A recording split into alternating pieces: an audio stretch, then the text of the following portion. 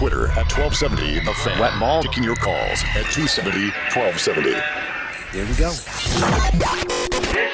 The Tim Graham Show. When's the last time you read the New Testament, huh? Uh-oh. You're gonna need a bigger boat. Well, I like this guy, Tim Graham.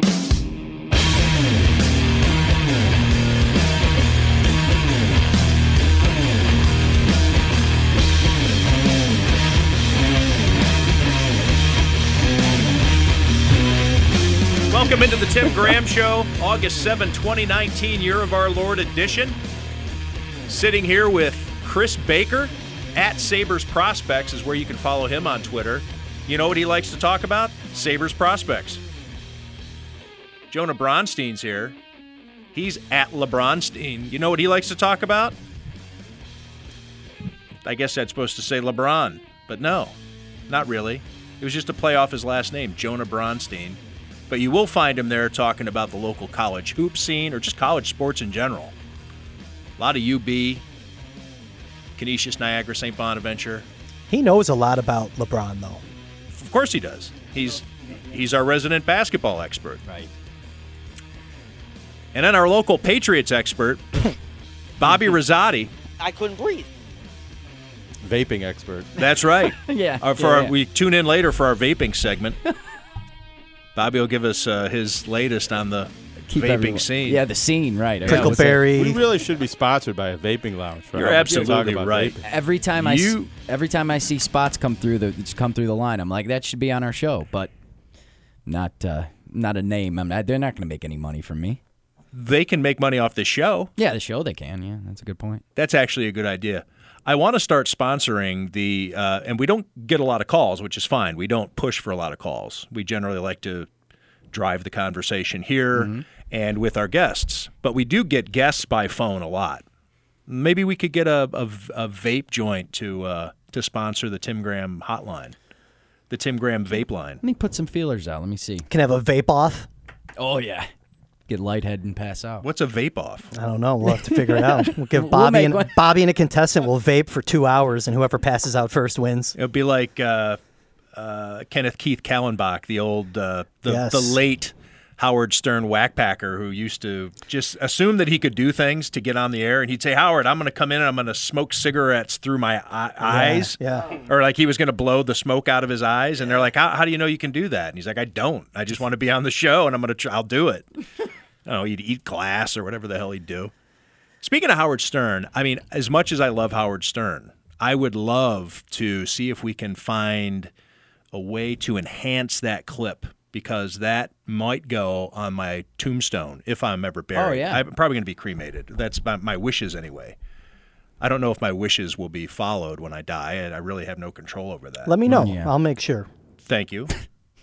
And yeah, if Howard Stern is going to say, "I like this Tim Graham guy," or whatever he says, what does he say? "I like this Tim Graham." Yeah, I like this Tim Graham. I like this Tim. I mean, Yeah. come on. You know what? That is a career highlight right there. Let me reach out to Gary and their team, because they'll send it our way, especially if they know it's the show. I'll do it. Okay, let's do it. Reach out to Gary, like you guys are in some He's producers. got him in his Rolodex. I wish, but You're in like this producer's never be. cabal. Yeah. The producers union has a directory. Hey, you know what I learned today? I learned today that it is it's no milestone anniversary, but it's the 27th anniversary of the Dominic Hasek trade. Oh. The Sabres send Stefan Beauregard, who they just obtained a couple of months earlier for Christian Arutu. Beauregard never plays for the Sabres, gets shipped to Chicago for Dominic Hasek. Oh, it was a little less lopsided than that. The Sabres also sent to Chicago a 4th-round draft pick that the 4th-round draft picks generally don't turn into anything. But the Blackhawks maximized their haul by turning that into Eric Daze, a multi-30-goal scorer player. Never an all-star, no real hardware. I went Back and looked that problems, up. yeah. But he had 4 30-goal seasons. He had 38 one year. A good player, very good player. Big butt. He used to stand in front of the net and had a good little nose for the net. But no way to stack up against 5 Vezinas, 2 Hart trophies. Oh, my God. 2 Stanley Cups. and a 2014 Hall of Fame induction for Hasek. What are we playing there, Bobby? Just career highlights of the great, Okay. the Dominator. So many things about Hasek, too. And you can't say that he revolutionized the goaltending position because there's really no one else that plays like him. But, like little things like dropping your stick and picking up the puck with your blocker. Yeah. And you see goalies do that now. He was the first to do that. Yeah, big poke checks. I mean, guys were doing that because of the equipment, but he was the one that he kept it going. That, right. He kept the old school poke check going.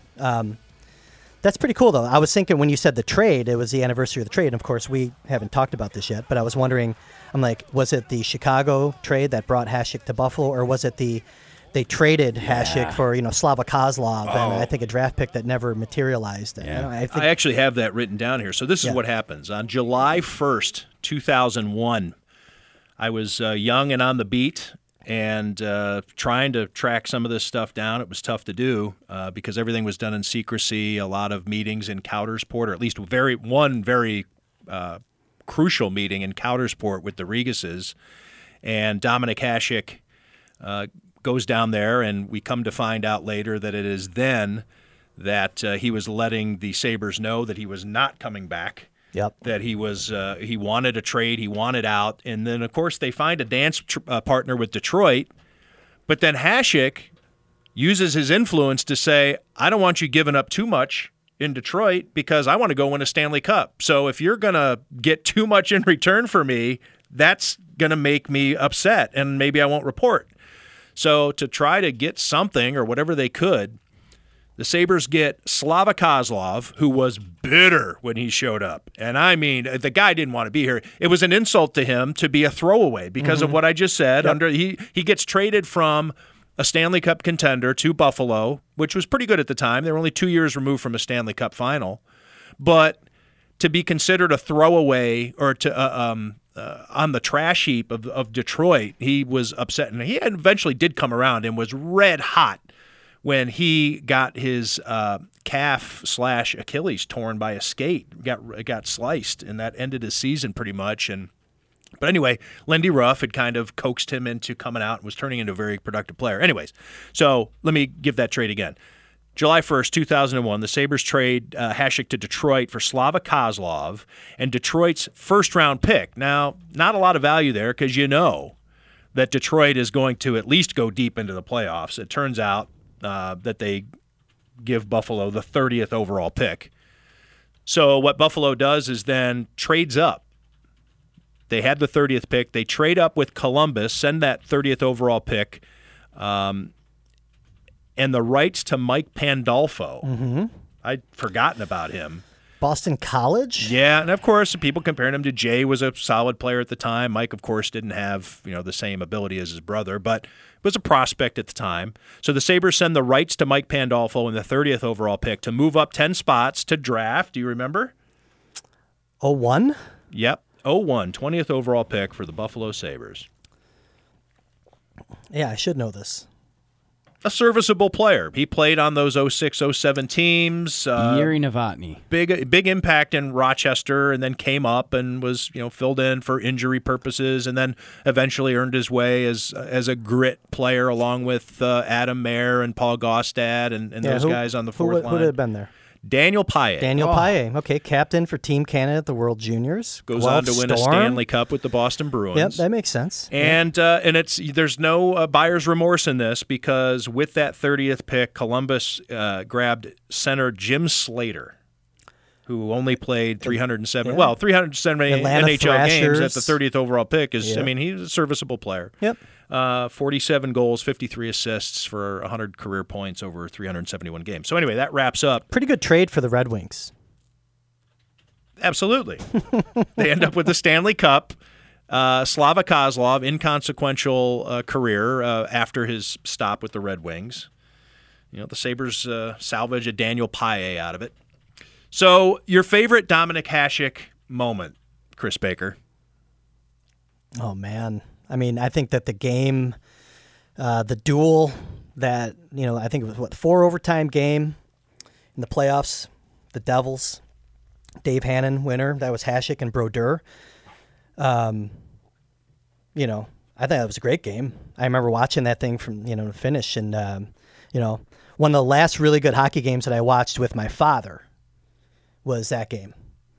And that's a great memory for me. Now, I come from a background of goaltending, and that was the ultimate, goaltender's duel.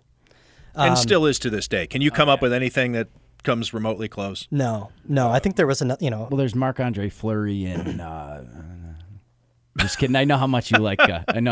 Fleury. We've had this discussion on the air, and Chris and Jonah will attest that we've had this discussion at Elmo's like 100 times. Oh, yeah. Yeah. Chris Baker is a huge Fleury guy. Oh, you are? And so is Bobby. Of course, Bobby's a Vegas Knights guy, and for whatever reason. Well, Penguins. Well, but then you followed him to Vegas, kind of. You have an right. affinity for the Knights. You're right. I can't say I'm a huge Fleury guy, but I have a lot of respect for Fleury. But I've always been. I just don't think he's a Hall of Famer. But I've been critical of him, though, too, saying that I think he's a very good goalie, but he's not always a smart goalie. Now, he's gotten smarter as his career has progressed. Yeah. But he was never really a smart goalie, and there's a difference, I think, when you're talking about it. But yeah, no, I think that, getting back to Fleury, do you want to talk about Fleury right now on this? Because I do think, Well, we were talking. Let's stay on Hasek. Yes. This is Hasek's day. Let's not rob Hasek of his moment With because Fleury. he does. Yeah, without these moments, his legacy will be forgotten. So Hasek, is there a better goaltender matchup? You're talking about like Waugh and what? I guess Waugh. well, that was Brodeur and or Hasek, what, and Waugh's right up there, and that's your big three. I think if your Mount Rushmore of goaltenders, Hasek's on there with Brodeur, and they were the two in that game that I referenced. As far as my best Hasek memory, and easily top 3. Yeah, but Waugh, I don't know who the fourth would be. That's another topic. But I mean, you'd probably want to go with some sort of historical guy based on the numbers, like Sawchuk, because of all his shutouts. Yeah, right, exactly. But there's another Hasek memory that's not even really on the ice. Was when he got in the fight in the roller hockey game in the Czech Republic. I don't know if you remember that. That was after that's he a retired. great. I thought you were going to say the fight he got in with the sports writer. No. I unfortunately that did cross my mind when I opted to go for the 4 overtime game, the Dave Hannon winner. But yeah, that was an unfortunate thing. But no, I mean he was. It was like Hasek and Rob Ray were like the two draws for watching the Sabres.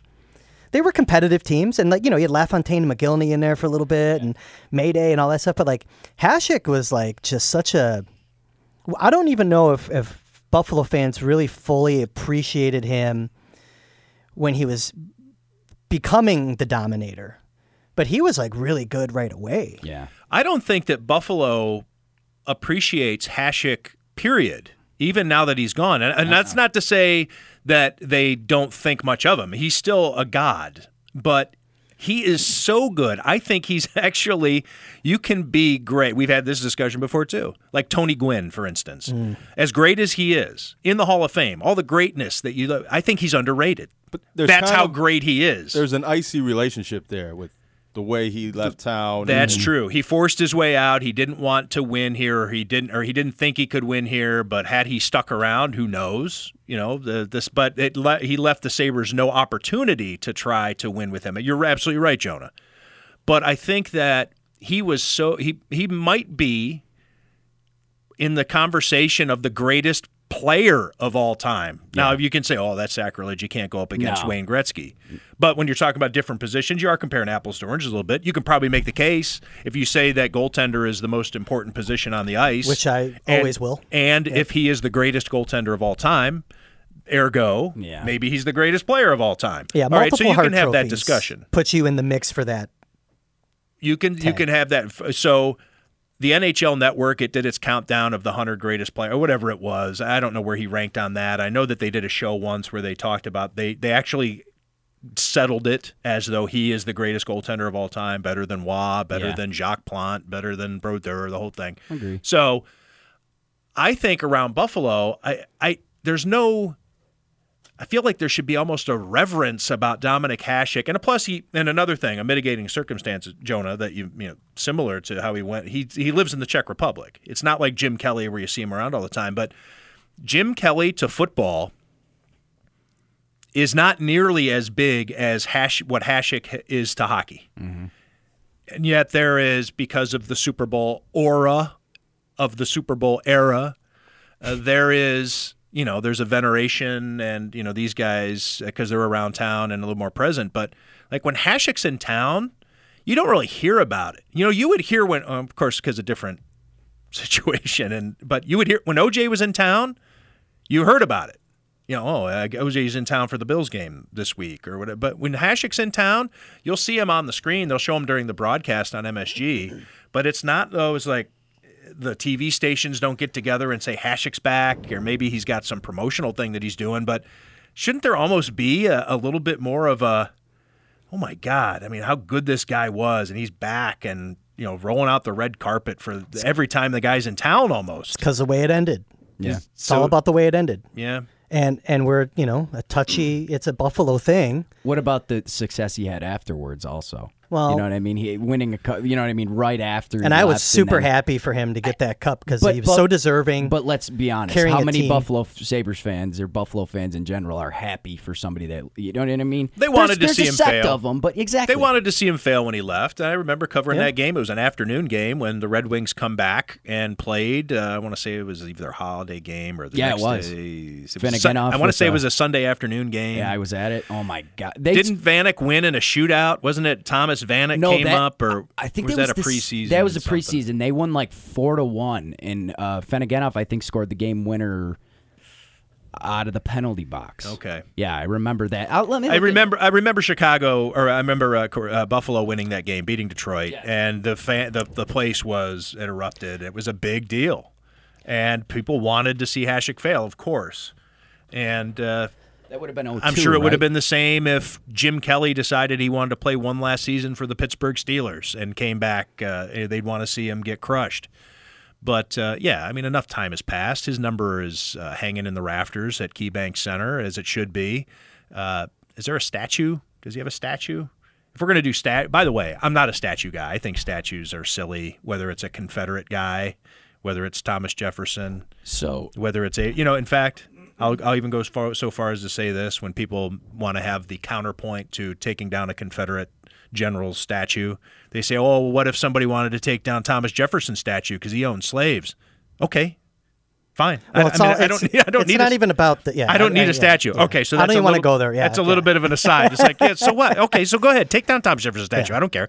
So I'm not a statue guy to begin with, but the Chicago Bears announced today. I was shocked to hear that these didn't exist already. They're going to install statues for George Halas and Walter Payton. If ever there were two guys who deserve statues for their team, it's these two guys, right? And so anyway, if you're going to have statues, shouldn't there be a Dominic Hasek statue out there? Oh, 100%. There's the French Connection, which is gorgeous. There's the Tim Horton statue across the street from the Tim Hortons, which is cool. Who didn't do nearly, the same amount of output for the team that Hasek did. Right. It's not even close. I mean, Tim Horton with the Buffalo Sabres was Dominic Hasek with the Ottawa Senators. Was Johnny Unitas for the Chargers. Yeah. Joe Namath with the Rams. Yeah. All those. Babe Ruth with the Boston Braves. A lot of people don't know that. There you go. But yeah. Anyways. No, and I'd like to revise my my Hasek moment, my Hasekian moment. No, well, I think for the Sabres, it's that game. But, we can't forget the Olympics and the shootout and stoning everyone that Canada threw over the boards to try to score on them. That was heavy duty. And that was a time when I thought, man, this is going to be the thing that triggers mainstream acceptance of hockey in the United States. I was wrong. Yeah. But at the time, I was so into it. I was living in Las Vegas at the time. That was 1998. I was covering the International Hockey League team that was out there, the Las Vegas Thunder. And I was just thinking, man, this is going to do it. This is the trigger. What do you got there, Bobby? You want to hear a highlight from it? Eric Lindros. Oh, the right. captain is up next. Big Eric Lindros driving hard. No! Look at that save, man. Hasek got a little piece of that. Rolling over on his back. Quintessential Hasek save. Yep, slinky spine. Yeah, so for those watching the simulcast on whatever TV station we're on right now, Periscope TV, Hasek rolls over on his back, does that super Hasekian, throws out his arm, and that's it. He's Hasekian. He has his own word. But throws out his arm, just makes a save. It's because he cover. The thing, Chris, I think what you're hitting, like, nonstop, every single one of your points with Hasek is he did everything exactly the way he wanted to. It worked, and it wasn't replicable, right? I think that's a word, Yeah. right? You know what I mean? Nobody could do that like him. And a lot of people thought, oh, he was so unorthodox, he just threw himself around. Everything was calculated.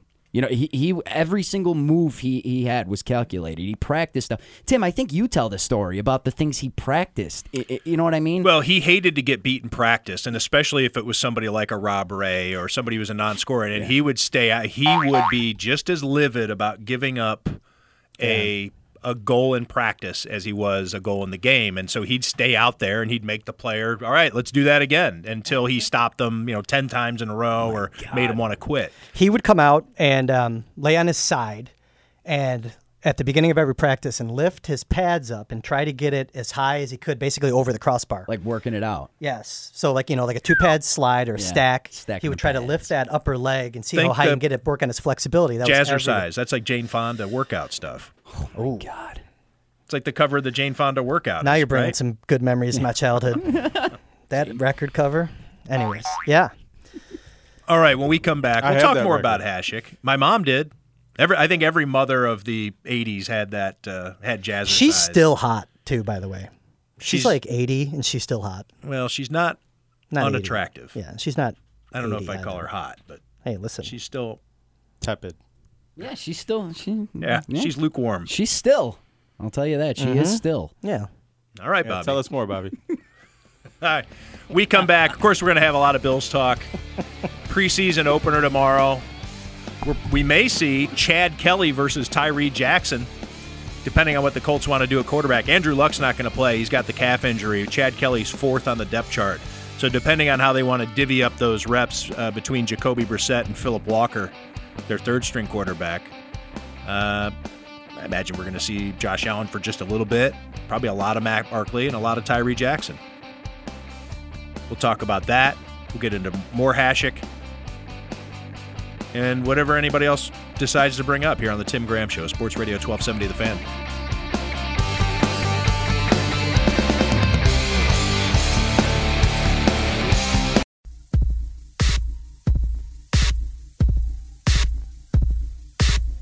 You let me violate you. You let me desecrate you. Welcome back to the Tim Graham Show on Sports Radio 1270 The Fan. I have to hurry up and start talking so Bobby can fade out that song. I got a clean radio edit. Oh, I see. yeah, Okay. thinking ahead. Do you have the clean Richard Cheese version? What's that? Oh, Okay. write that down for the next break, Bobby. So the Bills open up their preseason schedule tomorrow night at New Era Field against the Indianapolis Colts. You're going to have Frank Reich coming back. You're going to have Chad Kelly coming back. Swag Kelly. You're going to have Frank Gore going up against his old team. Not a fan of Chad Kelly's. Gee, how come? I don't know, I think we just have different outlooks on life and, how we conduct ourselves. Different values. Yeah, Different Chad values. Kelly is on his 12th second chance. Yeah. He's currently listed as fourth on the Colts depth chart, although third on the depth chart is Philip Walker, a player who has never been employed by any other team but the Colts. He's the former Temple quarterback. 23 transactions in his career of being waived, added to the practice squad, dropped from the practice squad, added to the practice squad, dropped from the practice squad. 17 times last year he was involved in a transaction, and yet he's never been on I don't think he's ever been on the active roster. He's never been in a game and has no NFL attempts. So Chad Kelly, I think, has a chance to unseat the unaccomplished Philip Walker. Chad Kelly does bring a lot of heat with him. The Colts were not happy, from what I understand, when I guess broke the story. I tweeted out that the reason the Colts weren't going to sign Jake Dolegala, the St. Francis High kid, who was undrafted in this year's draft, and ended up signing with the Cincinnati Bengals. The Colts had shown some interest, but decided to back off because they were going to sign Chad Kelly. And when I tweeted that out, the Colts got upset because they know it's not great PR. Frank Reich coming to the assistance of his good buddy Jim Kelly and helping out the family for a kid who has worn out his welcome pretty much any organization he's been with the exception of St. Joe's. There was his first high school team. He got kicked off that team. He goes to Clemson, got kicked off that team. I guess he didn't get kicked off at Ole Miss, but when he was recently just freshly signed or had accepted a scholarship from Ole Miss when the downtown incident happened at Pearl Street, was it? Or no. Encore, in which he threatened to shoot up the place, or at least that was what was alleged, and he spent the night in jail. And then with the Denver Broncos, ends up walking into somebody's house under the influence of something or other, and definitely wore out his welcome at that house. Yeah, he was. The husband beat him with a vacuum cleaner attachment. Hey, whatever's handy, man. Whatever's at your disposal. So now Chad Kelly has to go through this retribution phase. His penance period, but Frank Reich decides to, and Chris Ballard, the general manager of the Indianapolis Colts, are giving him a chance. And earlier this week, I believe it was, Frank Reich tells the press that yes, he did play a major part. It's not just Chris Ballard's decision to go out and sign Jim Kelly's nephew. Frank Reich, had some influence in that. So they're taking some ownership of Chad Kelly, and they're on the hook. Chad Kelly has burned people in the past. John Elway was taking a chance and doing it as, I don't want to say completely as a favor to Jim Kelly, but there was Chad Kelly probably was not going to get drafted. He ends up going to the Denver Broncos with the last pick in the draft after Jim Kelly gets on the phone with John Elway. John Elway says, all right, we'll take him. And actually was doing well in Denver and probably would have gotten some playing time. He may have gotten some NFL starts last year because Denver's quarterback situation was a mess. Chad Kelly had a pretty good preseason last year, captured some imagination. Some fans were pushing for him. The quarterback situation was starting to wobble, and then he has to, be removed from the roster after a Halloween party that Von Miller, the edge rusher for the Denver Broncos, stages every year for charity, and all the players show up to it in costume. And imagine if that Halloween party was on a Saturday. Yeah, it probably was. But no, what I wanted to say about Chad Kelly, though, is so I say I'm not a fan of his or whatever, but I'm he has the physical tools. I've seen the kid play when he was at, Ole Miss? Yep. And, he's got the arm. He's has a the runner. Physical tools. He can turn something. He can take a broken play, or he can turn it upfield. He's a hell of a runner. Yeah, and a big part of what I've done, at least covering hockey players and prospects, is watching young humans mature, and that's what you're kind of waiting for with Chad Kelly, and I would like to see that. I hope that he gets an opportunity in Indianapolis, maybe starting tomorrow, and can start putting the building blocks in place of turning it around and having a career out of it. You mean beginning tomorrow, not starting I don't think he's going to start tomorrow. No, that's what I'm saying. Yeah, in-game action tomorrow. Yeah, I'd like to see him do well, even though because I think it would be a good story. And you can kind of see it down the line. So it's not a Buffalo thing. It's more of a human interest thing. It's, have you learned from your mistakes that have precluded you from having a career? He certainly doesn't seem to learn. Yeah. There's a Rockhead element to his story that makes you want to. I understand. I want to be clear on that. Yeah, but I like those kinds of stories where young people do learn and get it together. And I also get the impression that there are not a lot of people in Western New York necessarily who are pulling for Chad Kelly. And Jonah, maybe you can speak to this as somebody who covers the high school and college ranks. I think there are a lot of people who were just turned off by Chad Kelly even when he was at St. Joe's, and the attitude and the ego, and have kind of relished in him falling on his face as many times as he has. I do think there's a little bit of that. Some people that have actually had encounters with Chad Kelly might have found him arrogant and maybe don't root for him anymore because of that. But I think as a whole, the general Bills fan that doesn't know him personally is rooting for him. They like his swagger on the field. And, a lot of Bills fans wanted the Bills to draft him. And I think just thinking that he might be the next generation Jim Kelly captivates people's imagination a little bit. I want to say, too, that I've spent a lot of time with Chad Kelly and his family. I went down to Oxford, Mississippi, and did a large story on him when he was turning things around. When coming from Clemson, he was a bona fide SEC star.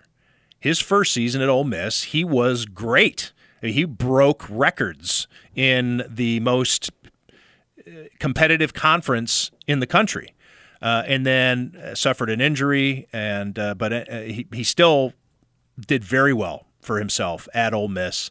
I was in his home for a couple of nights during that draft. I wrote that story for the Buffalo News. I've been there. I've been exposed to him and his family. I've always thought that any time that he was dealing with me, or everything that he said was the things you're supposed to say. And I thought, maybe he's, getting this. He seems to, there's a religious element to things, that he was coming around, that he was putting faith, more of an importance on his faith, and as his uncle did, and maybe he was learning from some lessons. But there was also belief even from Jim, and Jim has been on the record about it, even while Chad Kelly was at Ole Miss, or look, this kid's got to put it together. I mean, I can't keep telling this kid what to do. He's gonna have to stop burning himself, and he just hasn't been able to do it yet. But he has, like I said, his 12th second chance. It's not like he's gonna ascend up that depth chart to take over the spot that Brissett has in Indianapolis. So it's really he has to. His tools are there. And it sounds like this Walker guy is like Milton, right? Like with the red stapler, like you can't get rid of him. Like they just keep, like, they're probably not even paying him. He just like keeps showing up to practice But like if he can't, the amount of football is disproportionate to the amount of reps in practice. I believe you have my jockstrap. But I think if Indianapolis is a team that can keep 3 quarterbacks, and I know not all teams keep 3 active right now, right? And that's right. With Andrew Luck having injury concerns in his career, it seems like they would keep 3. It should be an opportunity for him, So that's actually probably the storyline coming into the game tomorrow that I'm looking at on the other side of the field. I mean, there's so many things to be looking at from a Bills perspective that we'll probably get into, but I want to see this kid play now that we're talking about it. Yeah, and Tyree Jackson, too. We're going to see the UB kid in the NFL, the kid that was passed over, did not get drafted like Chad Kelly did with the very final selection. So Tyree Jackson, he's got a chip on his shoulder, and he's going to get a lot of reps. The Bills have only 3 quarterbacks, and they're not going to leave Josh Allen out there for long in the first preseason game. So we're clearly looking at Matt Barkley and Tyree Jackson tomorrow night against the Indianapolis Colts. And there's a lot to look at. Devin Singletary is going to get a lot of reps because with being in their 30s, Frank Gore and LaShawn McCoy don't need to be on the field in a preseason game tomorrow. So we're going to see a lot of TJ Yeldon, a lot of Devin Singletary. We're going to see all those guys that you've been wanting to take a look at, with the exception of guys, Mitch Morse and his injury situation. But Ed Oliver, of course, we're going to want to see how he handles NFL caliber offensive linemen. We're going to want to see who gets the preference. That's where really you start looking into things. The Bills put out their first depth chart a couple of days ago because they have to, preceding a game. But these are all unofficial, and they generally put out, especially the first depth chart, is done with deference to the veterans. Right. So we're going to see what the Bills really think of who their preferred people are at various positions along the offensive line, or maybe in the linebacking core, or what have you. So, we'll learn a lot tomorrow. Jonah, anything that you're looking forward to tomorrow in terms of learning? Maybe not even for like seeing a guy play, but in terms of usage or anything like that? No, I'm hoping that whatever story I have to write, the angle is very clear by like the end of the first quarter, and I can get that done by like maybe the end of the third quarter. Early deadlines for night games. Yeah, hope we get a lot of good quotes at halftime. I mean, there has to be. There's a natural us print alignment. Guys do have selfish reasons for what we look at during these games. But there's a natural alignment between your history and Tyree. Yeah, I am interested in seeing Tyree Jackson, more so over the course of the preseason. And, another player, Cam Lewis, the cornerback, who's been having a good camp, I've read. And actually, I'm writing for the Indy Star, so the Chad Kelly storyline is something I'll be paying attention to a lot. If he gets in there and plays, good or bad, I think that's relevant to not just the Buffalo fans, but Indianapolis, and whether he's a keeper for them. What are you looking at? So Barkley comes in, like maybe Josh Allen plays 2-3 series, maybe. Barkley comes in, and then do you bring Barkley out there again for maybe a series or two to start the second half, and then just cut Tyree loose the rest of the game? Or maybe what they'll do is they'll tell Tyree, all right, prepare as though you're starting this game for the beginning of the third quarter. You're coming out there. You're going to go through your warm-ups and do all the things that you're supposed to do, and you're going to take over that very first series for us right out of the locker room. So they try to create as much of a game situation as possible. That's what I would expect. Yeah, I don't think the Bills really care what Matt Barkley does tomorrow night. I don't think they care what Josh Allen or Matt Barkley do tomorrow night. It's the first preseason game. Josh Allen, you don't want him out there for injury purposes. Matt Barkley's been in the league long enough, and he's your clear number 2 guy. They're not shopping or looking for an upgrade at their number 2 quarterback. So whatever you do out there, Matt, is fine. You're just going to go out there and work out the kinks, air it out a little bit. I think it's once you get into the second and third preseason game, and then the fourth preseason game, you might see Tyree Jackson play the whole thing. In fact, what teams have been doing a lot recently is picking a quarterback up off the street to play in your fourth preseason game and then cutting him the next day. But one thing to look at, an underrated thing to look at tomorrow night or for any preseason games are the guys who don't play, the young guys who don't play. You get an idea of really that the team doesn't think much of these guys because the starter, the first preseason game and the fourth preseason game are the ones where you're going to get your quality reps if you're a young player or a backup if you're really fighting for a spot, you're going to get some looks in that first game. The fourth preseason game are the guys who maybe one or two of them really have a chance to make the team. So like Sills? Right, yeah. Sills, if a guy like Sills doesn't get on the field tomorrow night, not a good sign. Or also, Duke the guys Johnson. that are out there at the very end of the game, that can, depending on the depth level of the position, not be a good sign. That's true. Well, that's especially true for the fourth preseason game. But I think that there's some truth to this. The first preseason game is a little similar to you don't see as many guys not playing, but the starters get out real quick, and they get through that second team somewhat quick too.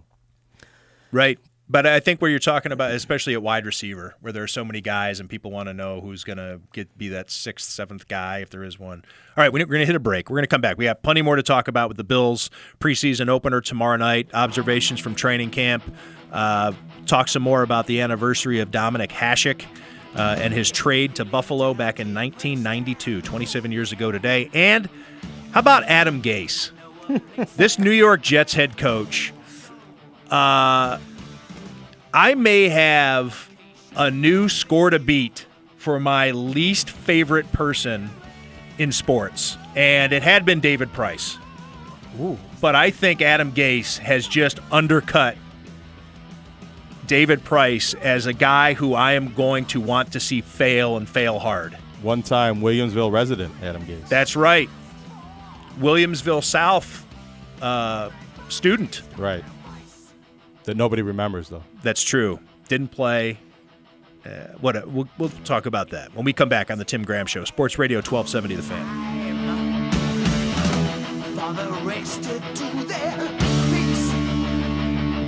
Prominent listener sent this gift to me. I will have a big unveiling. Jim Brown's still a free agent. This is Sports Radio 1270 The Fan.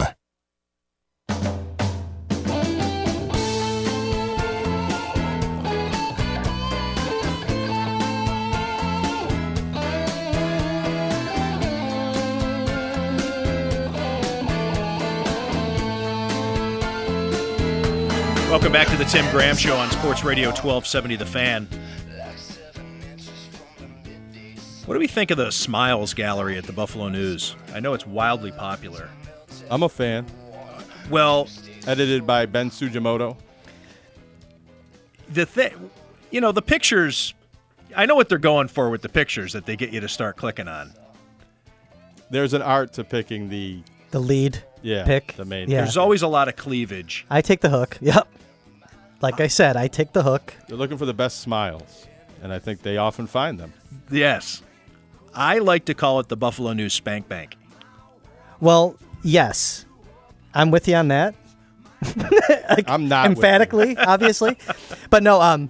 It's funny though too because I probably read that or whatever you call it, look at it more than anything else in the Buffalo News these days. I think it leads them in clicks all the time. In fact, they have to remove it from their metrics reports that they do because it will be 1 through 10 or whatever. But it's also a good exercise in profiling people. So like when you look at the event, absolutely, and you almost know what you're going to see. Like there's certain events that there's going to be like a high, trash factor or high douche factor or whatever, and I go through every single picture to confirm it. Right, you're absolutely I look right. for people I know, and so there might be 110 pictures, and I know one person and one photo, but I click all 110 looking for. Either something you just want to see what people look like, or you're hoping you find like an embarrassing picture of somebody They're often uncensored. You'll see a lot of middle fingers in there. Yes.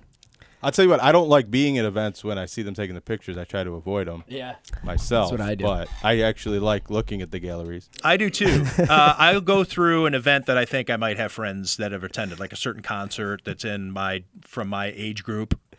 But then you'll obviously you can tell how they stack them up. I think it's a good feature too. People just love looking for themselves or people they know, and I think it's smart to go to all these events and find ways to incorporate all the fans there. Like there'll probably be somebody doing this at the Bills game tomorrow. It won't be Bills coverage, but it'll be all these Western New Yorkers that are at the Bills game. People don't believe me when I tell them this, but when I was at the Palm Beach Post in 2007 and into 2008, we had a feature because it's public information and the sunshine laws that they have down in Florida is that they would they made arrangements where all of the mugshots from the Palm Beach County Sheriff's Department were immediately downloaded onto the Palm Beach Post website. And they would turn it into a gallery. And then they would take 2 or 3 or however many provocative photos, like a guy with no teeth or with his face full of tattoos or a particularly hot woman. And they would get you to click. And, of course, what would happen is then you stay on it and you keep clicking, similar to the Smiles Gallery at the Buffalo News, because you want to see, number one, do I know anybody on here? What the hilarious mugshots, because people often get arrested not in the right frame of mind, so they take sometimes funny photos. Or all that stuff. Or what crime, like is there something particularly heinous in there? Because it would have the name and the crime underneath also. And it got... And I'll see if I can find. I remember because I went to the ESPN from the Palm Beach Post. And so I'm at ESPN.com, and I remember telling my boss about it, and he did not believe the sheer number of clicks this was getting on a daily basis, more than ESPN's football coverage. Because you get clicking on one, and you end up clicking on 40, 50. And so you got, or maybe more, you'd go through the entire gallery. Palm Beach, South Florida, you get a lot of crimes. Florida, man. It's all kinds of crazy stuff. So millions and millions of clicks. And so that was the concept. And I'll see if I can find an email that I sent to that boss at ESPN to say, look, there's no joke. These are our metrics. And it would come back like millions. But yeah, people love to look at candid photos. I'm a sucker for that stuff. It's not just the Smile Gallery in the local newspaper, but it is the mugshots. I'm a sucker for that. Yes. I'll let I get sucked into that vortex. At the Buffalo News, it's also a way around union help because it's an online-only feature. So they can hire an outside photographer to cover these things. They don't have to pay a photographer a shift. They just say, hey, so-and-so, we want you to go out to this event. We'll pay you a flat rate. Take as many pictures as you can. Send them to our system. And so it's a cost-effective way to get clicks. Right. And, yeah. But you mentioned something interesting, and I'm not going to go into the gritty details, but you're right about the lack of censorship on those pictures, because I remember sending you one that was not a finger. That was from that? Yes. It was from the Smiles Gallery? Yes. And you know exactly what I'm talking about. I do. Yes. I forgot about it until as soon as you just said that was not a finger. Oh, it's the best. Wasn't a finger. There's all kinds of things that you I'll can find if you look phone. closely enough. Like a chicken finger? Yeah, chicken finger. Yeah, it was like a person's 21st digit. Okay. Yes. I'm not following. It only would have been better if they said Smile Gallery from the local ball game. And I'll let you figure out what it was. Thank you, Bobby. I got that because of you. Thank you. So Dan Pompei at The Athletic wrote a story about Adam Gase, the former Miami Dolphins head coach who was fired and then quickly snatched up by the New York Jets and has been known for quirky behavior. His looked as though he were under the influence of something at his introductory news conference, or should have been under the influence of something at his introductory news conference with the New York Jets. You can go online and find those images. His eyes were popping out of his head. He seemed to be amazed by the taco colors. meme. Did you see that one where like they had a taco superimposed on the picture and his eyes were following the taco? Yeah. Wild, man. Sorry. So Dan Pompei of The Athletic does an in-depth piece on Adam Gase, and let me read you this passage. This going back to his time when he was with the Denver Broncos as an assistant coach. And back in 2013, he was talking back then every Tuesday. He would meet with Peyton Manning at 2 p.m., but on a particular Tuesday, his wife Jennifer was delivering their son by a C-section. So right now I pick up the writing of Dan Pompei. Gase told his wife to schedule the operation for 10 a.m., quote, "So they pulled the baby out of me and said, 'It's a boy,' Jennifer says. Quote, 'They didn't even put my organs back and sew me up before he's like, "You good?" I said, "Yeah, I'm good." He said, "All right then, I'm out." They said, "You want to cut the umbilical cord?" He said, "No, I'm good." End quote. At 2 p.m., Manning was stunned to find Gase waiting for him in the meeting room. Manning says, "You've got to be kidding me. Didn't your wife just have a baby 2 hours ago?" And Gase replied, "Yeah, but did you really think I was going to let you win this one?" Wow. What is with people who take it that seriously? And I know that I make a lot of people around One Bills Drive or at training camp, guys like on the coaching staff in the front office, I make them scratch their heads a little bit because I'm pretty irreverent when I get around there. I have the same personality around them as I do around you guys or at the bar. I refuse to take this seriously. And yes, I know that it pays my mortgage. It's their livelihood. It's my livelihood. But in the end, it's sports. And when I ask a question just to keep things light in a news conference or to make the coach laugh or Brandon Beane laugh, it's just like my reminder of let's not take all this stuff too seriously. Let's maybe enjoy each other's company a little bit. Let's have some fun talking sports. Perspective. Yeah. Adam Gase left the room before his wife's organs were put back in her body after a C-section, before she was sewn up, didn't have any interest, didn't have any time or interest to cut the umbilical cord in 2013. And obviously they all think this is funny or they're proud of it because It's anecdotal. They're telling Dan Pompei all this stuff. They're not ashamed of it. He wanted to win so bad, he barely just on a Tuesday. Peyton's like, cut that cord. Get back there. Has anyone stopped to think, though, on a Tuesday, by the way, which is an off day in the NFL. Yes. Now, has anyone thought that maybe Gase's wife really didn't want him there to begin with? Like, maybe she was the big winner there. I'm also thinking he didn't want to be there and maybe use the football meeting as a little bit of an excuse. Like, hey, got to go. Yeah, got to get to work. This pays the bills, honey, you know? Unreal. I want to know what poor Wyatt, this son Wyatt, is going to think of when he reads and he maybe gets old enough to Google his father and read about him and think, man, what is with this guy? This is my dad. Why is my dad like this? So, you mentioned, though, that this is a snippet of probably one of many things in Dan Pompei's article that makes you maybe not root for Adam Gase. Is this the big one? That's the one for me, and I could probably go through and but yeah. But you're a parent, though, so I can. Okay. I mean, I just don't get the whole thing about.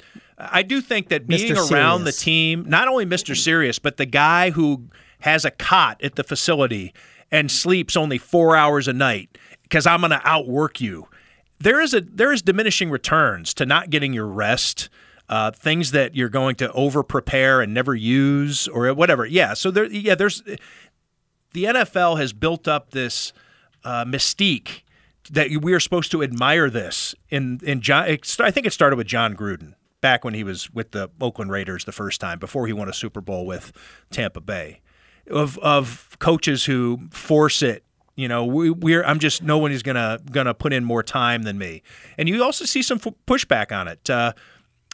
Bruce Arians is known for saying, "I better never hear of anybody on my staff missing missing their daughter's recital or things like that, let alone their birth, things or the cutting the umbilical cord." Just wacky. I mean, I just don't have a lot of respect for people who take it this seriously. I agree with you there. I do. I mean, I've always wondered that about this whole football culture and this coaching culture. And, even Bill Belichick, I'm sorry, Bobby, no days off. No, I was just going to say, what's your take on Bill Belichick? Because I don't think he's that kind of guy where he's psychotic about it. I think he's just really good. And obviously, you could take it as a biased, obviously, opinion. But, I mean, where do you stand there? No, I have a great respect for Bill Belichick. I think he's the greatest coach in NFL history. But I don't know. We don't really hear about the hours he spends. He doesn't wear it on his sleeve. Now, maybe, I don't know. That's maybe better, he does right? put in these hours. Maybe he does, but you don't really hear about it or say, hey, look at me. It's not a flaunt. Right. He's not flaunting that. Yeah, I don't know. Maybe he doesn't put in these hours. Maybe he relies on a staff to do a lot of this stuff for him. Maybe they've gone to a certain point where But they have lives, too. I bet you that staff. It's not like they're, His sons are actually on his coaching staff, which is a nepotism thing that I don't agree with. I think it's silly just to think neither of these kids, I think, even played football. They were lacrosse players, but now they're NFL coaches, and they'll be coordinators and head coaches soon enough. But anyway, all right, so let's get a break in. We'll talk more about the Bills, more about the Sabres. We have Chris Baker at Sabres Prospects here in studio. We're going to hit him up on that. We're going to talk about what's going on in we have Jonah here. We're gonna make it a point to talk some NBA. Oh, there's a lot of stuff to and talk some about. Niagara Community College. Yeah, you want to? You want to get into that? Damon commit? New Damon commit? Oh, there's Damon commits. There's scholarship offers for NCCC players. Prolific three-point shooter. I mean, how deep in the woods do you want to go here? Bills, Sabres, and much, much more on the Tim Paralympic Graham rowing. Show. Sports Radio 1270 The Fan.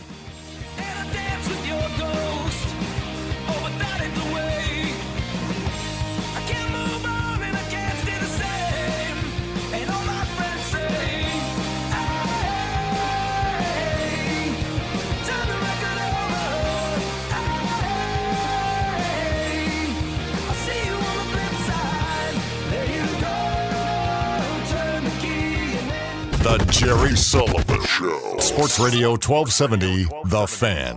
This is Sports Radio 1270, The Fan. I know I'm going to get pimped. They're going to pimp me. I love sausage. Shocking. Dizzying. How did this happen? When I bring the lumber, The Tim Graham Show. I diddled some pole over the weekend. Right. Not misohonia. I did have an accident with a menorah once. On Twitter at 1270, The Fan. Wet ball. Taking your calls at 270 1270. Here we go. The Tim Graham Show.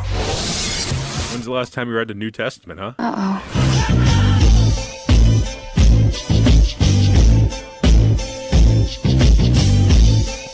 Welcome back to the Tim Graham Show on Sports Radio 1270 The Fan. So far, we've talked about Dominic Hasek's anniversary. August 7th, 1992 was the date the Sabres traded Stefan Beauregard and a fourth-round pick that turned out to be Eric Daze. Pretty good. That was also Sidney Crosby's 5th birthday. Yep. Yeah, he was born on that date. He was getting ready to enter kindergarten. The Sabres get a 27-year-old Dominic Hasek, who goes on to win 5 Vezinas, 2 Hart trophies, 2 Stanley Cups. 27. Exited the shadows of Ed Belfour. Just couldn't get a chance to start. Yeah.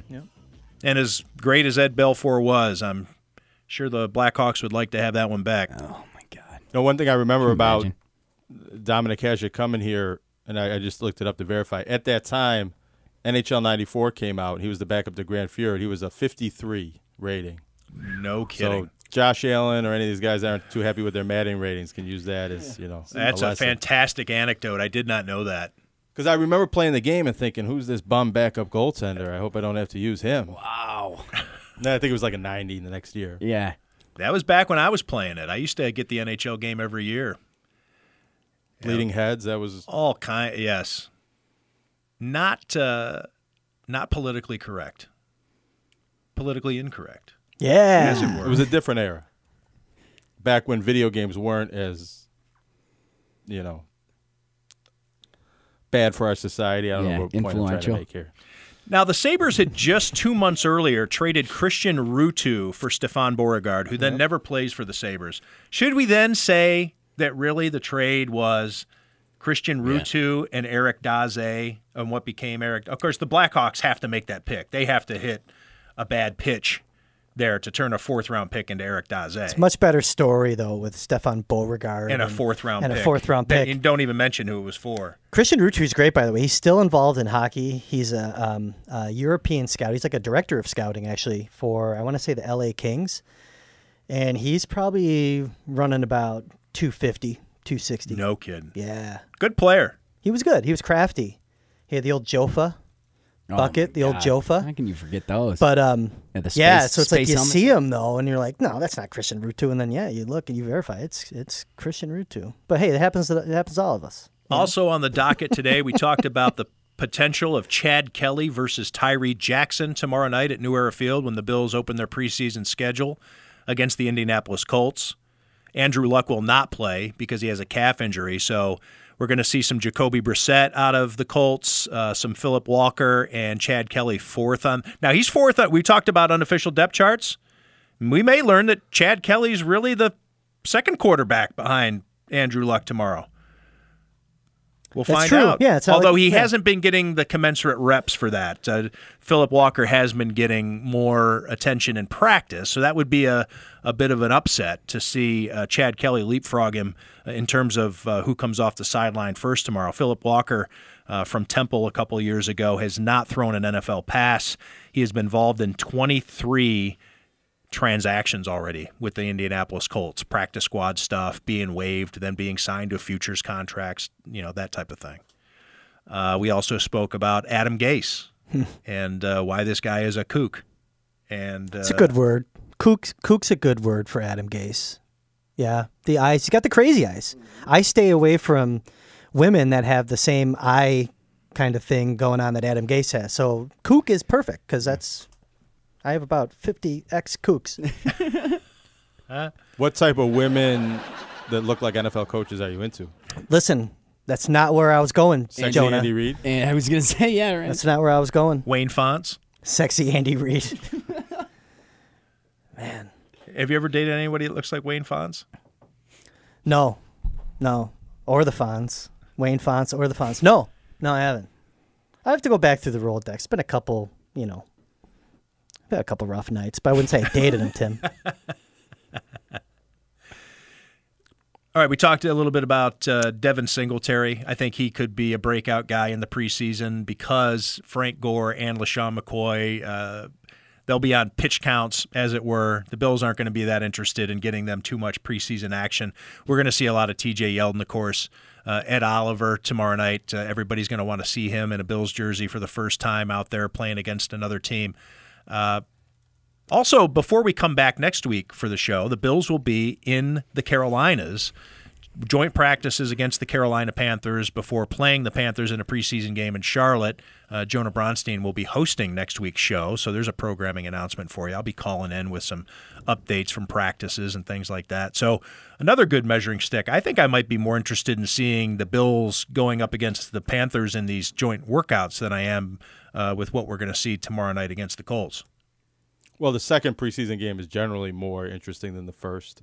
And, yeah, I've never covered one of these joint workouts, so you might know a little bit more about what goes on there. But that does seem to be, you learn a little bit more about the team playing against another team than you do playing against themselves. I don't know. Do you think that it's a lot more get more out of it than a preseason game? Well, it's a lot more scripted in that, Sean McDermott and Ron Rivera are going to get together and decide what they want to do. which is not what you do in a preseason game. Preseason game, everything's, it kind of unfolds organically, but it's also, as they always say, vanilla. They don't put too much nuance out there. You're running a very basic offense, a very basic defense against the other team's basic offense, basic defense.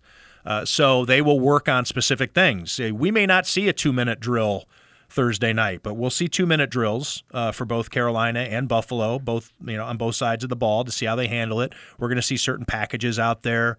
We're going to see players being inserted into the first unit to go up against Carolina's first unit. So yeah, I think you learn a little bit more. You have to look harder, but you do learn a little bit more. There's always a good fight. Yeah, you always see that. They say, oh, it feels good to go up against a different jersey or go up against a guy in a different helmet. We're getting tired of these faces that we're going up against each other every day. Yeah, you'll see all that stuff. Can we get back to Singletary for a second? So I'm excited to see this kid in game action. Now, I haven't been out to practices, obviously, but I'm excited to see what this kid can do based on his highlights from when he was drafted. Now, we talked a little bit about this last week. First show back, we kind of got into, Shady and Gore and the running backs and DeMarco and what are you going to do with him? Because, say he really starts showing early on that he's a player and he's a playmaker and he's going to force his way onto the field, maybe more often than what they have in mind right now. I'm looking at the Cowboys depth chart. And say Zeke Elliott doesn't come to terms with the Cowboys. I'm looking at their depth chart. Tony Pollard, Mike Weber, Olawale, I think I'm saying that right. Wouldn't they be in the market for a 1-year plug with that offensive line they have for a LaShawn McCoy? And couldn't Devin Singletary be a factor that maybe makes that happen? Am I getting too fantasy football, Well, who are the two teams that, according to LaShawn McCoy, are trying to trade for him or have tried to trade for him? Nobody knows that. Can we guess? Philadelphia, do we think that's one of the teams? Well, that was a rumor back last season around this time that he could go back, or I shouldn't say around this time, but yeah, during the season going up near the trade deadline that he could end up going back to Philadelphia. LaShawn McCoy makes a lot of money, though. Mm. And if Dallas is having trouble paying Ezekiel Elliott, I think they'd rather eat some pride and give Ezekiel Elliott the money than make a trade for LaShawn McCoy and give it to him. The only thing that brings it up, I guess, is his agent's comments. I know it's all posturing, and agents say things to kind of, move the ball forward in negotiations and whatnot, but he's basically saying that he's prepared to sit out the whole year, right? Isn't that what I heard today? Yes. So, I don't know. I'm pie in the skying it here, I guess. Just for the record, base salary this year for LaShawn McCoy, $6.175 million.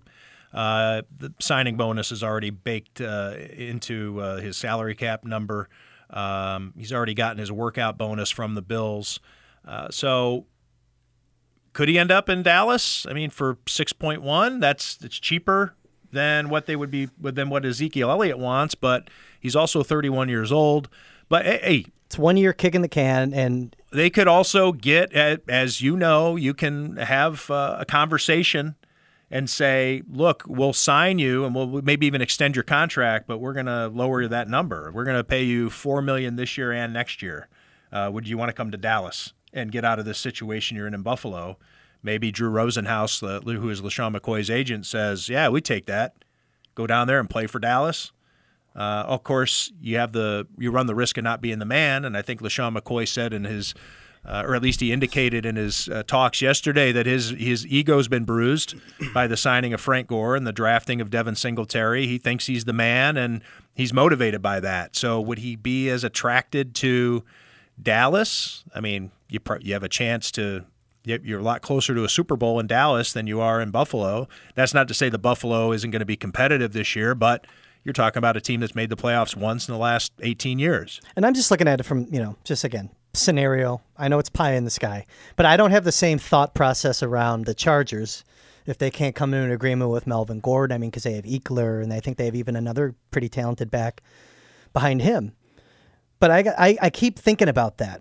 Like I asked you last week, I'm like, are they going to trade McCoy? And there's a lot that has to happen because what you just said about his ego being bruised, and I've been the man since I was 6, 8 years old, whatever the quote was. He could be a tremendous asset to the Bills if the line can do their job. I think that was a big problem with McCoy last year, was the line in front of him. If he responds and if he doesn't get off to a slow start, because if he gets off to a slow start, I think you could be looking at, man, here we go again. Now, that's not to say that he totally goes in the tank, because he had a rough go of it for weeks, and I'd have to bring up his numbers here. But then he had a breakout game against the Jets. And so it wasn't as though he quit. Like, he is capable of the big game. I think if you quit, then we don't have big games at all. He just says, all right, it's not working for me this year. But you hate to see him, if you're a Bills fan, get off to that slow start and then see Singletary eating into his reps and Frank Gore being the lead back or the first guy. Yeah, right. And then Singletary, it'll be interesting to see how it unfolds with him and his what's the word I'm looking for? I guess his psyche or his chemistry with the rest of the running back room. Yep. And I think that, because I think the sulk factor that could happen if he gets off to a slow start, that may the Bills might just want to cut it out. Yeah. That's a possibility too. And it's not always about the money necessarily. And even if he's running well, but the Bills decide they want to alternate carries and have a bit of a platoon, I don't think he's going to handle that well. I mean, he might bite his tongue and not make a big deal out of it, but I don't think he's going to embrace that type of reduced role and might not be the best leadership presence, because I think he is a leader, but if he's not happy, he might not be the type of leader they need in that locker room right now. Well, here's an interesting thought. He was a captain last year, voted captain for the first time. He was immensely proud of that. Is LeSean McCoy voted captain again this year? What Sean McDermott has done, he has 2 captains for every unit. Last year, his captains were LeSean McCoy and Patrick DeMarco. Patrick DeMarco is very well thought. Now, that's voted on by the players. I don't want to say that McDermott names him, but DeMarco is very respected in that room. He is their NFLPA player rep. You now have Frank Gore in there.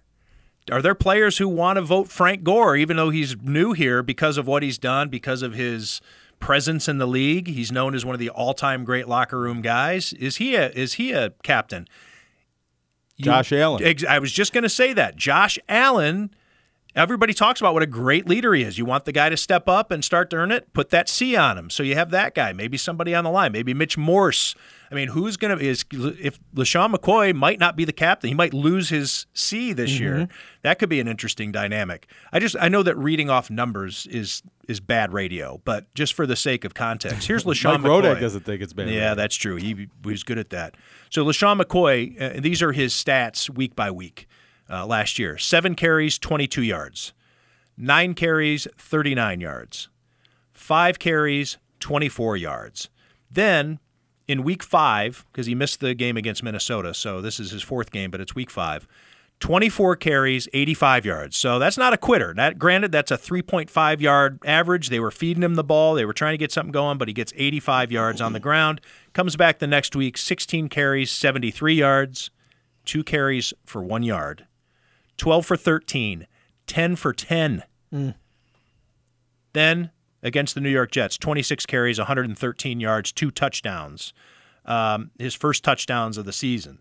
In fact, 2 of his only 3 touchdowns, he scored 1 in the season finale. So the guy doesn't quit, but that's not to say that with Frank Gore on the roster with him and Devin Singletary looking over his shoulder, unlike whoever was on the roster last year, that LeSean McCoy doesn't get a little tightly wound if things don't go for him great right out of the gate. I love that captain storyline.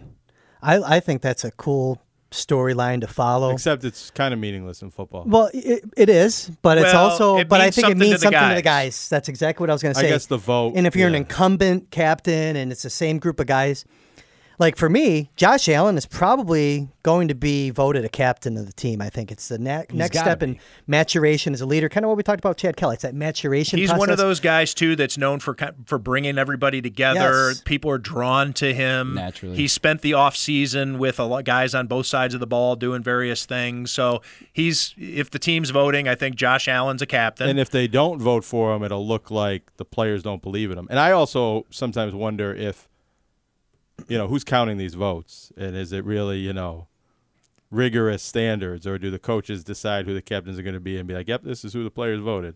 Yeah, do they bring in Price Waterhouse to monitor? Absolutely.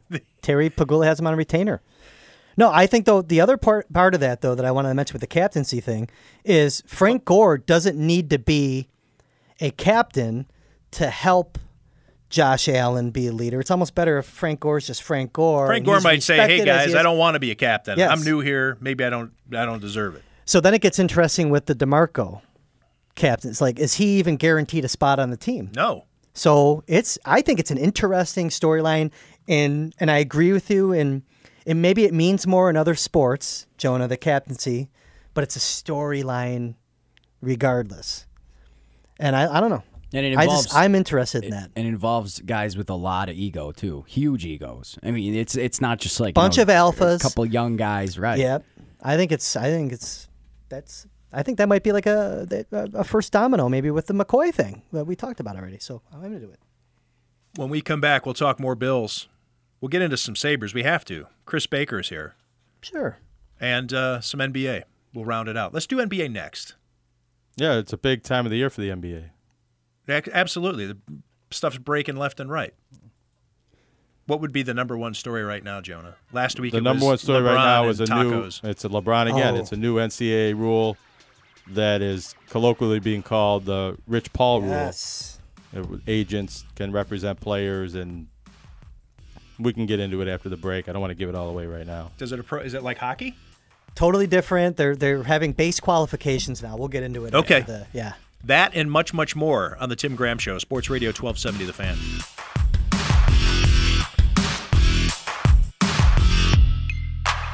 Download in the App Store. Now back to the Tim Graham Show.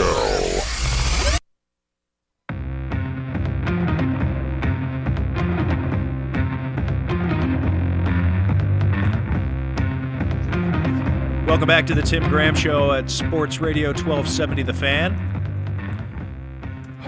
You can check out a video stream of this on Periscope. Jonah Bronstein handles that. And it's on his Twitter feed. I retweet it. Other people retweet it. You can go looking for it. This and all previous Tim Graham shows, right, Jonah? Yeah. They're all out there. Except one. Which one was that?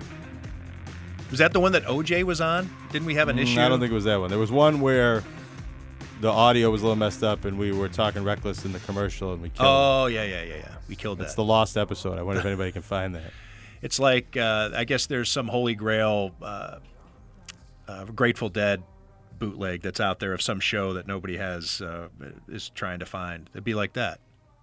Collector's item on cassette. People are going to be trading cassettes in the parking lot. Chris Baker's here. He's at Sabres Prospects. Oh, you can also catch the Tim Graham Show in podcast form. Right after the show, we post it. I retweet it out there. It's on iTunes. You can get it on SoundCloud. So to feed all of your different appetites, whether you want to listen to it live over the air in your car, at Sports Radio 1270 The Fan, whether you want to listen to it at your leisure, download that mofo. I may even give you a retweet this week. I don't often participate in the Tim Graham Show tweets for a reason. It's calculated, but right. I think this is the week. Why is that? Why don't you? Just, do I have to earn it? It's a personal policy. I see. Okay. Yeah. So there's a new system in the NBA regarding college representation with agents and all this stuff? It's an NCAA, and I don't even think it's a rule yet. I think it's a proposed rule, and the memo was leaked about – because what the NCAA is moving towards is allowing players to be represented by an agent and test the NBA draft waters, but maintain their eligibility. So if they don't get drafted or they don't like what they're hearing from teams before the draft, I don't know exactly when that deadline will be. But anyways, they can have an agent represent them through the draft process, and then if they want to come back to school, they can still come back to school. Because right now you sign with an agent, and then right away you're not allowed, your NCAA eligibility is up. So they're going to change that rule a little bit. But what happened was the leaked memo, there's some criteria for that. Yeah. And one of them being, well, the three criteria that came out were you'd be certified with the MBPA, which is normal, take a written exam with the NCAA in Indianapolis, which nobody seems to have a problem with that. But the other criteria is one, you have to have a bachelor's degree, have graduated from college. Now, one notable agent. That's kind of a complementary to the transfer rule, the open transfer rule. Once you get your bachelor's degree, and if you have a year of eligibility left, you can transfer wherever you want, and not have to sit out a year. Yeah, I don't think it's that out of line for a college basketball organization to want these agents to have finished college. But anyways, it's become controversial because Rich Paul, who the agent for Clutch Sports, LeBron James' agent and good friend, doesn't have a bachelor's degree. And there's a sentiment around the league that, they're intimidated by Rich Paul and Clutch and their influence, or unhappy with the way Rich Paul and, by extension, LeBron James, or maybe the other way around, LeBron James and, by extension, Chris Paul, have asserted their influence and their power. And they represent a lot of players now, and they're getting a lot of high-profile players out of college. So this has been sort of dubbed on Twitter. LeBron tweeted about it, the Rich Paul rule, where they don't want another Rich Paul to come along, and they don't want Rich Paul, or it would maybe prevent Rich Paul from representing these college athletes next year. However, I think that's a little bit misguided. I don't really think that's what the NCAA was going for, because this isn't an NBA, and I think that sentiment that maybe some of the other agents or people in the league are threatened by Rich Paul, that's the NBA, not the NCAA. I think they're trying to prevent different types of people from being agents, that somebody declares for the draft and he makes his uncle his agent or his AAU coach or some of these seedy shoe runners. I think they're trying to prevent that. But it hasn't been interpreted that way online in the last day. Yeah, so he has John Wall, LeBron James, AD. He's got some pretty big clients, Ben Simmons. And they get more and more all the time. Yeah. So is Master P still an agent? Jonah would know better than me. No. I mean, I think after he botched Ricky Williams' deal, I don't think he was an agent ever again. Master P, who played for the Toronto Raptors in preseason in the NBA. I actually worked for a couple of months for the Las Vegas Silver Bandits of the International Basketball League, and Master P was in the league. He owned a team, or it was partial owner of a team, for the purpose of being a player for that team. And, right before I had left the Las Vegas Sun, and it was before I had moved. I was coming to Buffalo, but I was kind of in between for a couple months. I did some PR for this startup basketball league. It was wild, man. Yeah, Master P, and they thought he was going to help sell the league, so people were really kind of letting him do whatever he wanted to do. Master P. Good times. A little bit of trivia here on Rich Paul. Chris, you want to guess who his first NBA client was? Because it wasn't LeBron James, even though they were friends and associates at the time. No. I wouldn't even go back that far. Danny Ferry. Not Danny Ferry. Johnny Flynn. Johnny Falls Flynn? native, yep. No kidding. Wow. That was his first client? You know what? Actually, I misspoke here. He was in his NBA agent, but he represented him in a marketing deal and got him some endorsements when he was playing in Minnesota. Oh, wow. But that is sort of the start of Rich Paul's career that has become where he's maybe one of the most powerful agents in basketball right now. Yeah, I mean, he's got a murderer's row of clients. I mean, he's got Draymond, too. So Draymond just got a new deal. And not just having clients. He gets things done for his clients. He got Anthony Davis to the Lakers, which is what Anthony Davis wanted. It's what LeBron James wanted. But, I mean, that's kind of an issue right now, don't you think, with the NBA? I mean, the players are the inmates are running the asylum in the NBA. Yeah. Teaming up. I don't have a problem with that. You don't have a problem with that? I think it's better than the alternative where the owners have all the power. I mean, you All the do power. always, I think, kind of have to be aware of the balance. And maybe the players, I think maybe you're out of tipping balance a little right too far now. towards the Yeah. players. But, that they call it the player empowerment era. And I don't think it's led to bad basketball or anything bad for the league. There's a lot of hand-wringing and pearl-clutching about it when it happens in the offseason. But then we get into the season, and we don't see these, terrible ramifications. The one thing is where I think if you were to have this imbalance, if you want to call it an imbalance, that in the National Basketball Association, it can work better than the other leagues because there are only so many spots to go around on a basketball team where guys don't like to have too much overlap. I mean, like some of it's ego, or with Kyrie Irving, he didn't want to be under somebody's shadow. There's this whole thing of they kind of set their own little hierarchy and they get their little groups together and try to get onto a team. Is that, I guess, you can only have so many guys conspire to end up on the same team or to go get this guy, that there should be at least enough talent to go around the other teams too, right? I mean, maybe I'm wrong, but well, right, it is a bit of a problem for for some of the smaller markets that can't keep their stars, and the big stars are consolidating in bigger markets. That's part of my issue with it, I think. So it was incredibly exciting free agent period in the NBA, and the trades and, all the teaming up of guys and, Westbrook. Everything was cool. It was great. I'm a hockey guy. And if I can't look at it from the perspective of being a fan, but like Buffalo, if that whole mechanism was part of the NHL, the Sabres would be screwed.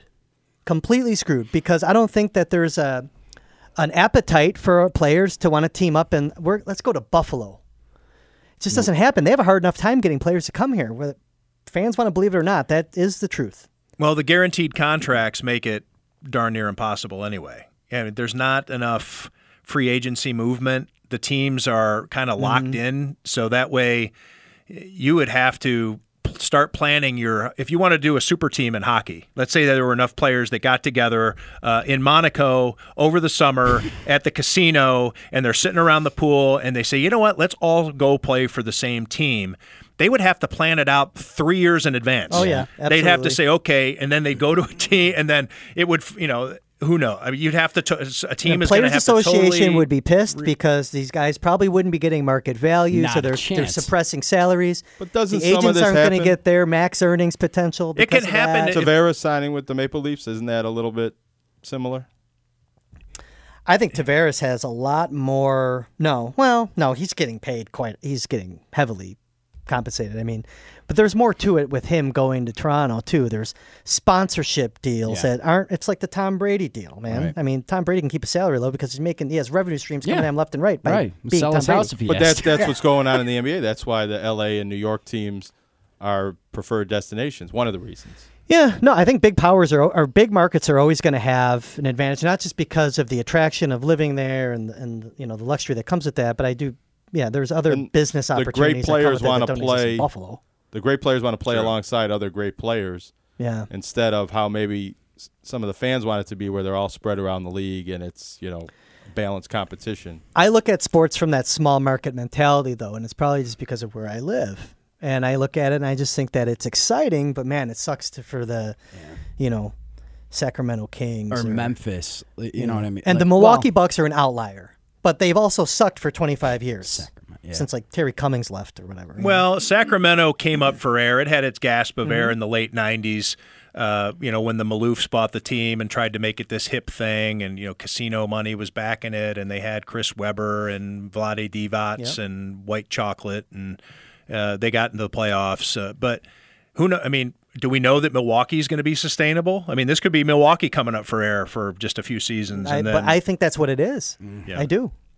So, I don't know. I mean, that rule, though, so we kind of dovetailed into this conversation based off this Rich Paul rule, but it's, I don't know. I can't see it. I do think that Adam Silver, I think, has a problem, and it's not the agents, and again, that's not his policy of the Wilder. It's an NCAA thing, but that is also a way to spin off into hockey, Tim, because we did talk about hockey a little bit.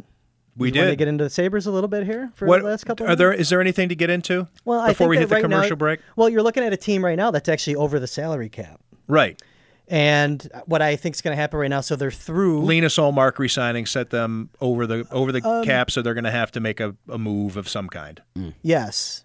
Ullmark. An adjustment. Yes. And it's not like they need to unload or anything. No, they have a lot of one-way contracts on this roster. I think what's going to happen is you're going to enter camp. You don't have to make a decision before camp. But I think the point that I wanted to make is that everyone's expecting a deal now. And that's human nature, especially with Sabres fans. They love deals. You love, But Jason Botterill today was on a competing station talking about how he doesn't feel like he has to make a trade right now. He can go into the season and he has long-term IR that he can use. And here, wait. I'm going to stop for a second. You called it competing station.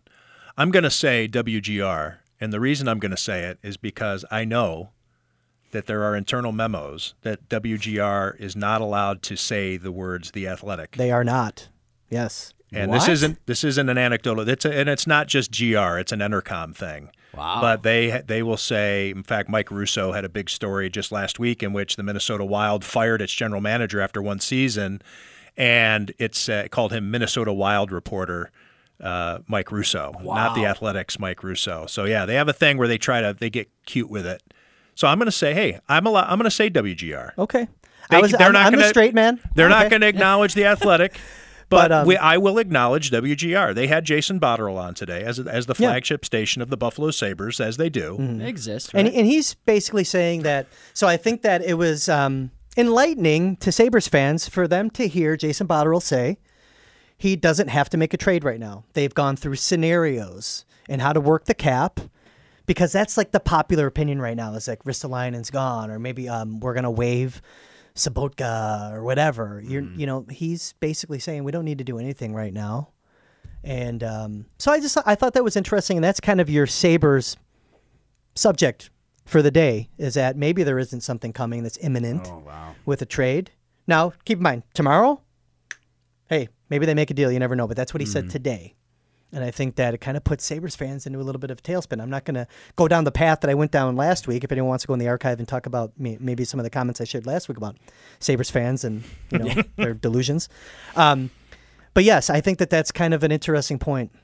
Ristolainen could be here. There is a scenario where Ristolainen could be here, and maybe Ralph Kruger works his magic with them, and these are things that we can talk about as What's it becomes your hockey feel? season. Ristolainen, his stay versus go percentages.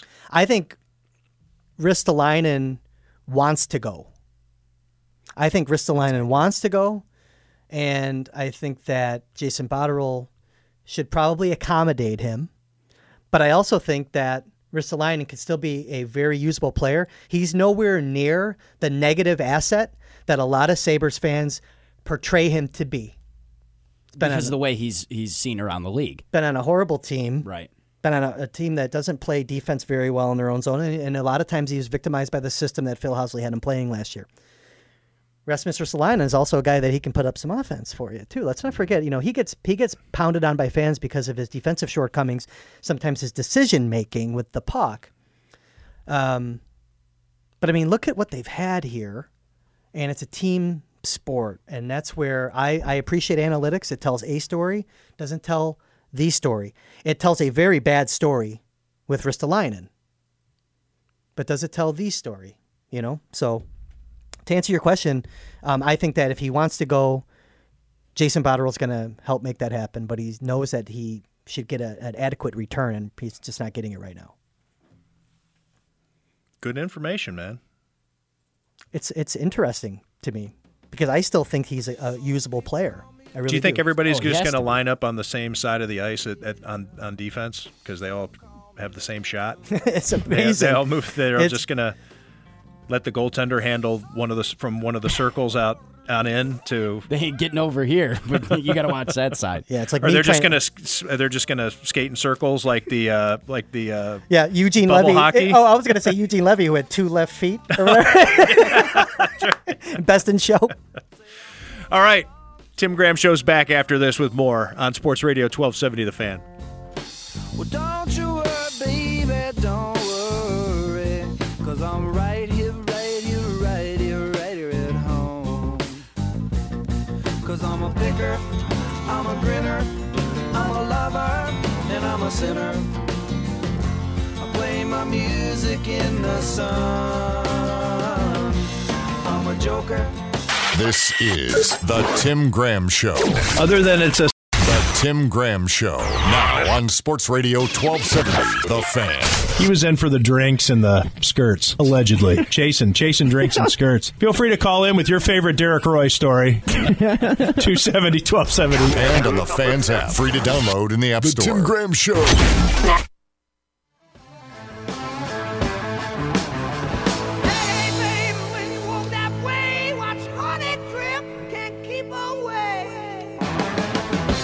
Welcome back to the Tim Graham Show on Sports Radio 1270 The Fan. Little update from the conversation we were just having a little bit ago about Devin Singletary and how we're looking forward to seeing what he can do against an NFL defense that's trying to tackle him. which you don't really get in training camp. Marcel Louis Jacques of ESPN, the new Rodak. Marcel The new Louis Rodak. The new and improved Rodak. Marcel reported that LaShawn McCoy will not play at all tomorrow, and then Frank Gore will not play next week against Carolina. So they're giving each guy a day off. So Devin Singletary then moves up to, I guess, based on this unofficial depth chart, 2? he's now the number 2 back for both games. That's cool. Good. Yeah. So that's more reps for everybody. Good more reporting reps for, by Marcel. More reps for TJ Yeldon and maybe Sonoris Perry even. I think Sonoris Perry makes the team because of the special teams aspect of it. He doesn't need to be a running back on this team. He wants to be. I mean, that's his goal, but having a discussion with him last week at training camp, and he he's I think he's making the team for special teams, but that doesn't mean what we were talking about was Madden ratings. And it was not for a story. We were just making small talk. And I said, what do you look for? What's the first trait you like to look at? Is it maybe hit power? He's like, no, man, it's all those running back traits. He doesn't special teams. He takes pride in it, but he's still a running back. Is it fair to say that, keep in mind, again, the extent of my knowledge about Devin Singletary is watching positive highlights, right? That's what they show usually on draft day or whatever. And that's what you'd always see about C.J. Spiller. You didn't see the negative carries. And there were a lot of them. You didn't see him dancing behind the line of scrimmage. Always trying to get to the outside, never go through the hole. Yeah, frustrating player. But so with Singletary, is it comparable? Is LaShawn McCoy a fair comparable for their cutting ability? There's a big difference. Size. No, Devin Singletary, at least at this point, isn't a third down back. Okay. And catch many passes in college. I'm not sure about his pass blocking, but I'd venture a guess that's not one of his strengths. I would agree with that. Yeah. Yeah, I think LaShawn McCoy was, I think, a receiving threat at Pitt and came into the league and was doing that right away. As a runner, what about as a runner? Is there a similar skill set, style, look? Yeah, there's an elusiveness there. And in the story that Matthew Fairburn and Joe Biscaglia and I did for The Athletic that was posted today, it was about Devin Singletary and what he has at his disposal with 2 potential Hall of Famers, one surefire Hall of Famer in Frank Gore, and LaShawn McCoy has a chance if he can put together 2 more solid seasons to come in as a rookie and have those guys in your room to learn from, to study from, to be on the field with, going through the same drills, identifying things, looking at the nuance that a coach can't tell you because the coach isn't out there on the field with you. They're all saying that, this guy, he does things as a rookie that's really impressive. And I want to say it was Pat DeMarco, the fullback, saying, it was Jerry Hughes, who told me that to see him set up his blocks, and a lot of times you have a rookie running back and it's jailbreak, like here I go, I'm out, try to keep up with me. But Singletary has the patience that you see that some players need to develop. He has the patience to wait for a blocker to get into position. All right, you pick that guy off. Now you pick that guy off, and I'll make the way that you are able to. That's your see Le'Veon ahead. Bell type of he's like the most blatantly patient runner, right? Yeah, the way that you can see what's happening before it happens and allow the blockers to help you out rather than I'm going to do this all myself, which is what you see. Some running backs have trouble with, and it costs them. And even veterans like LaShawn McCoy last year, he was overthinking it. He was trying to do everything himself, and that's why he, like C.J. Spiller we were just discussing, had a lot of tackles behind the line of scrimmage last year, trying to not hitting the hole. And that's why Chris Ivory became more of an effective running back. Chris Ivory was going to get – he was all about the hole. He was going to get 3 to 4 yards for you on every carry, whereas, McCoy might get 10, but he's going to need – 7 carries to get to that 1 10-yard gain. I'm excited to see now in light of the report that you shared from ESPN. I think it's great that you're going to see Singletary against the 2s and maybe even 1s instead of the they're going to put him into those situations to get him the ball in space. I think that's cool. Screen passes, throw him right in all there. These different things. Yeah, I think that you're going to want to see him. These are the times when you do it with Matt Barkley and not Josh Allen. But put him out in situations and see if he identifies a blitz. The thing is, you don't get much blitzing in preseason anyway, because the Colts don't want to show their week 1 or week 2 opponents, all right, this is what we're thinking. But there might be a standard, just clean, quintessential blitz. They're going to line maybe a defensive back up at the line of scrimmage and come after.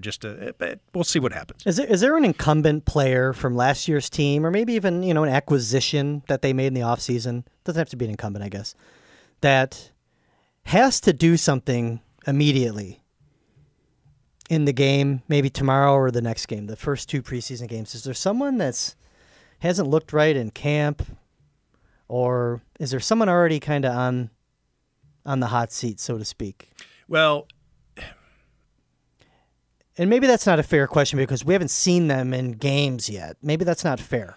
No, it is fair because you only get so many chances. And if you get down to the 4th preseason game and you haven't really gotten your look yet, then you're behind the 8 ball anyway. Just pulling up the depth chart here. There are receivers who are going to need to make the most of their opportunities. David Sills, of course, he's one of those guys. Cam Phillips, Isaiah McKenzie. He was really good last year, wasn't he? He was, but they've really improved that position. You got to make room for guys like Andre Roberts, even though he's a kick returner. He still he's a receiver by trade.